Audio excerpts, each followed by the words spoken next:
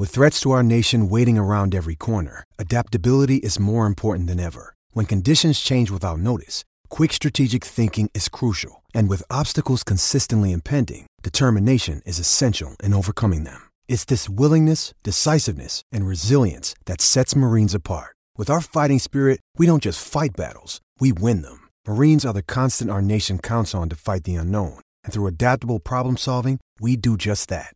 Learn more at marines.com.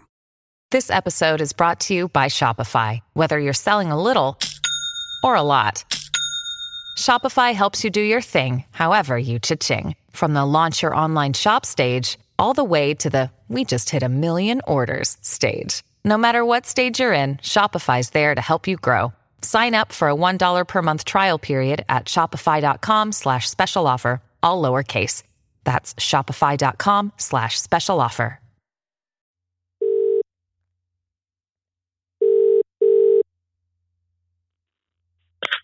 G'day, mate. Oh, g'day, mate. How you going?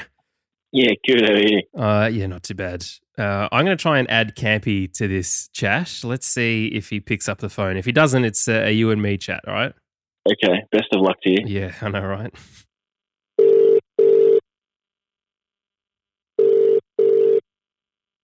It's not looking good. The person you are calling is not available. Please leave a short message and it will... No, absolutely no good. Doesn't answer his phone. Well, classic. That's okay. There's plenty to talk about. Tommy T, I feel like this is some kind of very average Melbourne-based FM radio breakfast show. Yeah, exactly. That's what we're going for, right? We've got Tommy on the line from Melbourne. Tommy, what's your question this morning? I just want to talk about public transport and how it's just not good. You're bloody right, Tommy. Why isn't there a train all the way to Mornington where I specifically need to go? Specifically from Melbourne, an easy and a direct Tommy T route. No stopping, Exactly. only exclusively there. Express for the coffee. It would suit and benefit the people of Victoria and in fact the world if you could do Agreed. that. Please do that. Tommy T. We caught up yesterday. We did 2 whole podcasts yesterday.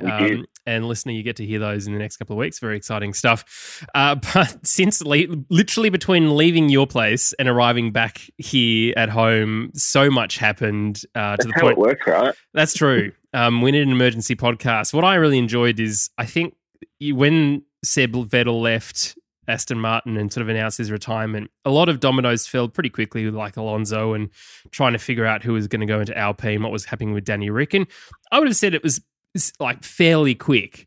And then all the team principals were like, hold my VB, I'm going to do this in a day. Yep. Yeah, every time. It's always the domino, and it seems like there was one domino that had to fall this time, and then we've seen it fall over the next not even 24 hours, is it? It's just been an explosion. Very ridiculous. So I've written a bit of a timeline here for us to have a quick chat about. So Binotto leaves Ferrari. That happened only fairly recently. But interestingly enough, on the 15th of November, there was a press statement put out by Ferrari to say that Fred Vasseur would not be the team principal of Ferrari, all but guaranteeing that was going to be the case. Yeah, that's the most Ferrari thing I've ever heard. Yep. So Binotto leaves Ferrari. Then yesterday morning here in Australia, we had Yost and FX de Mason have left Williams. That was a bit of a left field announcement. But then we had Sauber announce the departure of Fred, which then all but opened up the possibility that he was going to Ferrari. That was then confirmed. Then Alfa Romeo announced that Seidel was going to join them as CEO, and then McLaren is promoted internally. And that all happened within a period of about 10 hours, I feel like. Yeah, it was quick, wasn't it?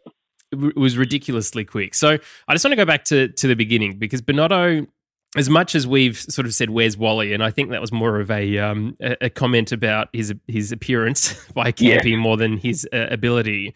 But from what I understand, the call for him to leave Ferrari was made as far back as 2021, which doesn't really surprise me. No. And I think, interestingly, apparently they looked at a whole stack of candidates. Of course they would. I mean, Ferrari seems to be like a dream job for many team principals, although a bit of a poison chalice, I would argue. Apparently, couple were happy to remain in their current projects. One wanted a different challenge, so maybe they were speaking to Andreas. And then one was very, very interested, which was Fred. But my question to you is a poor performing Ferrari actually Mattia Binotto's fault? I don't think so. I think he is probably not the best custodian of that team or team principal. He's very good technically, and that's where his skill set was. And you saw when he was absent and he was having to be called back to the factory, was very, very much required in that aspect of the business. Whereas you look at someone like a Toto or a Christian who are there to manage the team during race weekends, and that's something that Mattia never really had as a strong suit, I would argue. So I don't think he's to blame as such, but I think Ferrari was not managed as well as it could have been this year, considering how good that car was, is the argument I would make. Yeah, it felt like a lot of things went wrong that were pretty basic, like be brilliant at the basics, right? And it felt like that wasn't the case at all. But I mean, really the organisation as a whole hasn't performed since Michael Schumacher left. I mean, they got a World Drivers' Championship in 2007 kind of accidentally with Kimi, and that gave Stefano Domenicali a World Drivers' Championship on his record. But since then, team principals like Maurizio didn't really have any much luck, but he was a great team principal. He was up there saying, we win and lose together. So he would take the responsibility for a lot of the blame. Binotto didn't take a lot of responsibility. But for me, TT, it just feels like the board controls Ferrari, not the team principal. It does. And so my thought here is, if that decision was made that Mattia wasn't the person going forward, why have they not found a candidate long before this, to the point where it almost feels like, whether this is true or not, that they've announced that Mattia's left, some time has elapsed, they've continued to look and still do not have a replacement, and then are like, guess we better just drag Fred up, which I don't think is fair to Fred, but that is the appearance that has come across, at least to me initially, is that, we better just grab what we can grab because we need to have someone to start this next endeavour of a season. And I don't think if you've made that decision that Mattia is not the person, why has it taken so long to find someone? Yeah, it's interesting that is what it seems like from the outside. So let's just keep going through this timeline. So Jost Capito and the technical director, FX de Mason, have left Williams. And now this is kind of potentially a little bit of an outlier, maybe not. We're yet to see where this sort of piece of the puzzle falls here. But Jost was brought out of retirement by Dorilton Capital to head up the Williams team, and he brought FXD with him. Yep. And yes, Campy, FXD being FX de Mason, not function by design shorts, which is exclusively what he wears, I'm pretty sure. And interestingly, Jost has a huge amount of connections to Volkswagen. Yeah. Huge amounts. Yeah. So this is where I think it potentially plays in. So Sauber then announced the departure of Fred Vasseur a couple of hours after that. Probably almost 12 hours after that. And their announcement was glowing. They were so sad to be losing Fred. They were very happy that he was going on to, bigger and better things, so to speak. And it's interesting. So from what I understand, Fred that knew that once the deal with Audi was done, that he had Rausling, who's in charge of Sauber. He had his support, but he kind of knew that Audi would want to put their own stamp on things. So he was like, maybe in the short term that's fine, but longer term into 2026, it's potentially not really a thing. And so I think once that was sort of done and dusted a couple of weeks ago, that he probably was like, all right, well, I'm going to be happy to open up this conversation properly with Ferrari. So it's interesting. So Fred has experience in running the F1 team of Renault in 2016. He only did it for a year and then he resigned because he disagreed with Cyril, which is not surprising whatsoever. He has epic success in junior Formula teams. And of course, he has a history with Charles Leclerc of his time in Sauber. So he is, I think, the second Frenchman. He is the second Frenchman to run the Ferrari team after Jean Todt. And I think he's a good choice. I mean, he's a solid performer. He understands success. He's got experience across the paddock. And to be fair to him, Sauber were terrible for years and years and years. And he, to bring them up to sixth in the championship for this year is a glowing report, I think.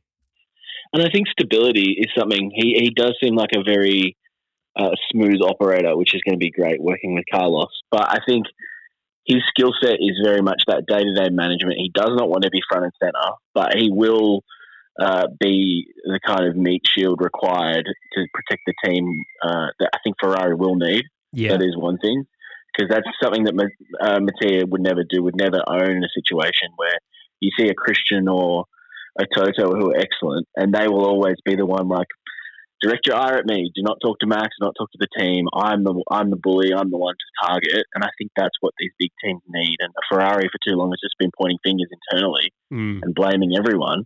And that's kind of at the detriment to culture. And then you wonder why they're not in unison and pit stops are failing and strategy calls are getting blown and things like that are just spilling out into race weekends, let alone the internal structure of how that company runs. Yeah. So I think he's going to be an excellent addition and will bring that stability that Ferrari's looked for so long. Ferrari, meat on the table, and now a meat shield. Outstanding content. Well, now that Andreas is leaving the UK and heading back to Europe, he can be fully happy that he gets to watch all of those shows that he's been watching happily in the UK, because he can get a VPN subscription with NordVPN to be able to watch all of those shows when he gets back to Europe. How exciting for him, and it's exciting for you too. You can get 2 years at a heavily discounted rate, and I'm not kidding, it's heavily discounted, and 4 months free. Go have a look, at least check it out. If your current VPN subscription is coming to an end and you want a good deal, I promise you it is worth it. This is the VPN that I chose and started using well before they even contacted me about sponsoring this episode and this podcast. So it is absolutely worth doing. So go to nordvpn.com/Lakeside Drive to get a subscription that is heavily discounted for 2 years plus 4 months free today. And it's 30 days money back guarantee. So no problems. If you don't like it, well, you can just give up on it and go back somewhere else. It's all your choice.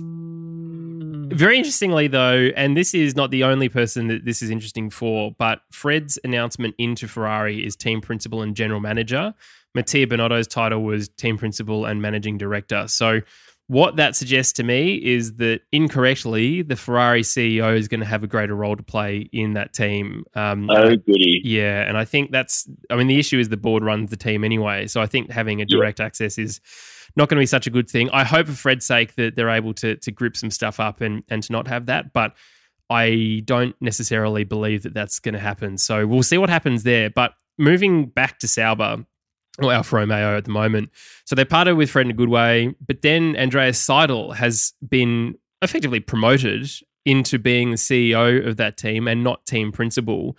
This is interesting. So Andreas had already told McLaren this year that he wanted to be part of the Audi project in 2026. And I think Audi would sort of already assumed that he'd be CEO, and potentially that's the reason why Fred was like, okay, there's some writing on the wall here. Maybe I should step away because, Fred was CEO and team principal. So I think that makes sense. Seidel has huge connections to the Volkswagen group with Porsche and WEC. It's interesting to me, though, TT, that he leaves McLaren, at a time where they're a little bit all over the place. Of course, DR's departure happened. It felt like that, that was obviously not a great thing from the board's point of view, whether or not they blamed Zach or Andreas for that, or if they blamed anyone at all. But bringing Oscar Piastri in, of course, with connections to Mark Webber and everything else through that Porsche connection in WEC, which, of course, Webber drove with Seidel in that team, I think is interesting now for him to sort of go, okay, good luck, you're on your own in that respect. Yeah. I'm heading away. And it seems like, TT, that Zach was just pissed about the whole thing. Well, and that's what I was going to point to. I was like, I'm wondering if the relationship between Zach and Andreas was as rosy as it was painted. I wonder if Seidel had ambitions and maybe thoughts on how McLaren should be transitioning and how they should be moving their direction, and Zach didn't agree. Zach is a very good business manager and great for sponsorship and that side of the business. But you can't fault that Andreas is a brilliant mind in motorsport and understands like the mechanics of how a team should function. So I'm wondering now if there maybe wasn't a unified vision, and that's maybe prompted Andreas to take this opportunity early. Because like you said, it was going to be down the track that he'd move towards when Audi came to the front. But maybe Fred's leaving an opportunity has prompted this to happen early, because McLaren's pretty quick to jump and put someone internal. I think that's a saving face more than it is. And I don't know the person that's been promoted. I'm not that entrenched, but I think there'll be quality, but I don't think that is their dream scenario. I think it is we need a mad scramble to make sure we've got someone in that position after the gaping hole that Andreas will leave, because he's so crucial to what McLaren were doing in the vision. Yeah. So I wonder if there's maybe not as unified as McLaren like to portray, and we can see that from Daniel. We can see that from everything that's kind of happened over the last 2 years. Yes, a shiny exterior, what is underneath maybe not so easy to get along with, but I think you're right in terms of how McLaren have reacted. To be fair, though, if Andreas is effectively going to be a direct competitor with Zach, as in a CEO of Audi, I think he would look at the mistakes that Zach's made over the last couple of years and gone, well, I'm not going to do that again. I'm going to take those lessons and apply them to my own team somewhere else. And having Audi as a manufacturer team in Formula One is, I would argue, a much bigger opportunity for him to build it into something amazing. And who knows? I mean, they might come out of the blocks in 2026 and absolutely smash everyone else. And McLaren might still be battling around 4th, 5th, trying to figure out what their car's doing. So, look, I think Andreas is exceptionally talented. What he's done to build McLaren back up from the Stoffel Van Dorn, Fernando Alonso era, where running down the back was a regular occurrence, I think needs to be praised. But certainly the media releases, it's interesting. You read Alfa Romeo's media release versus McLaren's media release about this situation, and they're two completely different tones. Yeah, I agree. It's very interesting, but we will see. I think it's interesting that it happened early, and I think that really gives, in my mind, Audi a head start on being very competitive in that first year out. If Andreas has moved over now and his whole focus is on that transition, yes, we've got to continue as we are, but let's stick with VB, let's stick with some other quality drivers until then. But our whole goal is when Audi transitions and we move away from Alfa Romeo, and he can put his whole focus on that, kind of like we were talking about with some teams in the new regs, as opposed to continuing with the current season as it was. I think his whole focus is going to be on that change and coming out of the gates really hot as Audi. Yeah, it's going to be bloody awesome to see. There's already a couple of people on our Discord who have suggested that potentially this opens up a good opportunity for Danny Rick to have a seat in 2024 with Sauber ahead of an Audi takeover. And we don't know what's going to happen in terms of that team now and what Andreas is going to do. Of course, he's still yet to announce a team principal in that role.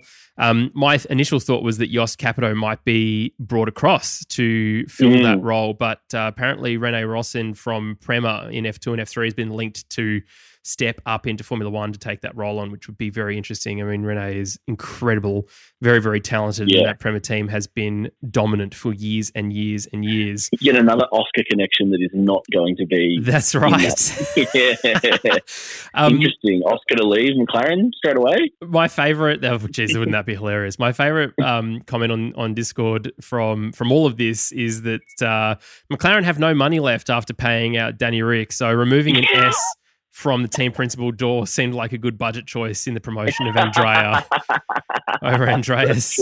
Look, Andreas Stella apparently is highly regarded by the board and in the paddock, but I can't help but to think he's been tasked to rearrange the deck chairs on the Titanic, TT. It just feels like the team is not really in an amazing place. Yes, they're on the up, inverted commas, but I mean, it's not like it's a real shiny, awesome, everyone's cohesive at the moment. And maybe that'll change. And maybe team principals don't grow on trees. If you look at Otmar Safnauer, for example, he was not team principal for a long time in that Force India squad, but then finally stepped up into the role after it all went to shit, basically, and Lawrence bought the team. I think it just highlights again, like McLaren's struggles, I would put to a lot of it is going to be using a different power unit than their manufacturing. You look at the works teams and how well they're doing, and if you're not a works team, you are really struggling. And I think that's a huge part of McLaren's problems and where they've gone wrong. Interesting, because they produce road cars. Why aren't they investigating into making power units? I think that's a massive misstep and something that they probably should look at. But yeah, that team is scrambling, I think, and you're right, that's a great analogy, rearranging the deck chairs, is that they could find themselves inverting with what is soon to be Audi and trading places in the grid, which would be devastating for McLaren fans. But also, it's not too long ago that we saw them like hovering around the back of the grid. Yeah. There is so much going on in the world of Formula One and so many good things, as in, teams down the back. And I can't help but to think of, the Marcus Ericsson era of that blue and gold Sauber that was like, and Pascal Wehrlein, all they were doing were coming last. They were doing what Williams and Haas were doing the last couple of years. So the fact that they're getting further ahead, and they're on a long-term progression towards the front. So look, I'm bloody stoked about that. TT, before we wrap up this morning segment of FM radio, let's look at Williams. Who do you think would be a good team principal for that squad? Oh, it's interesting, isn't it? I don't know what they do. I really like the direction they took with Yost. I think that was different, coming from a different motorsport, bringing some different kind of expertise was really beneficial. We saw him as a custodian of that team work really well for culture and kind of moving them forward competitively. I'm unsure. I don't think promoting internally is always the best thing for a team like them, but I'm sure that Dorilton will have a lot of candidates that they're eyeing off, maybe even not from the motorsport as such, and more someone of like Toto's ilk, who is very business and structured, has a motoring background obviously, but maybe someone more of that cut. Well, here's two names for you before we wrap up. Jenson Button, who's already an advisor. True. And Susie Wolff. Yeah, there you go. Yeah, and I think those kind of personalities would be excellent for just promoting the team and putting Williams in the spotlight. But also, I think as leaders, they're excellent. They're great communicators, and that's something that was probably lacking, I guess, even for Yost. He was excellent, but we didn't see a lot of him. I suppose that's maybe he's a bit more of an under the radar, less known. It doesn't help when your team's not doing well in his defence. Yeah. But no, I think they're both great candidates. It would be a shame to lose JB from the telecast as a selfish point of view, wouldn't it? But you're right. I think it would be great, and what an opportunity for him to get into Formula One and really have some impact. Yeah, it'd be interesting to see. I mean, Susie Wolff no longer is a team principal in Formula E because McLaren bought out that Mercedes team, so she's got some availability. And I'm sure the Wolff family would be happy to commit to the full calendar. We belong to the Formula One calendar now. there is only that. Inadvertently become a junior team, like by virtue of your partner is working for another team. Well, let's be fair. Mercedes would be the junior team to Williams then in that respect, because Susie is an absolute boss. And I would genuinely love to see her in that role. I'm here for that dynamic. That would be very interesting to see spouse competing in that kind of arena. And just like what information you can take home, all the NDAs and embargoes and stuff. It's like, sorry, I can't talk to you about that at dinner. We are competitors. Well, and of course, I mean, Toto used to be a part owner of that team and be invested. So anyway, very, very interesting indeed. Well, TT, that is our emergency podcast phone call, FM radio show. Call 96990001 if you want to be on the podcast. I don't know where that number goes. Don't call it. But yeah, it'll be interesting to see. So we'll see what happens with Williams. But it feels like you walk into the casino, that big spinning wheel. It just feels like you put a couple of faces on there, give it a spin and see who lands. Yeah, wildness. Yeah. Well, thanks to Campy for picking up the phone, you jerk. And we'll see you next time on Lakeside Drive. Bye! Sports Social Podcast Network.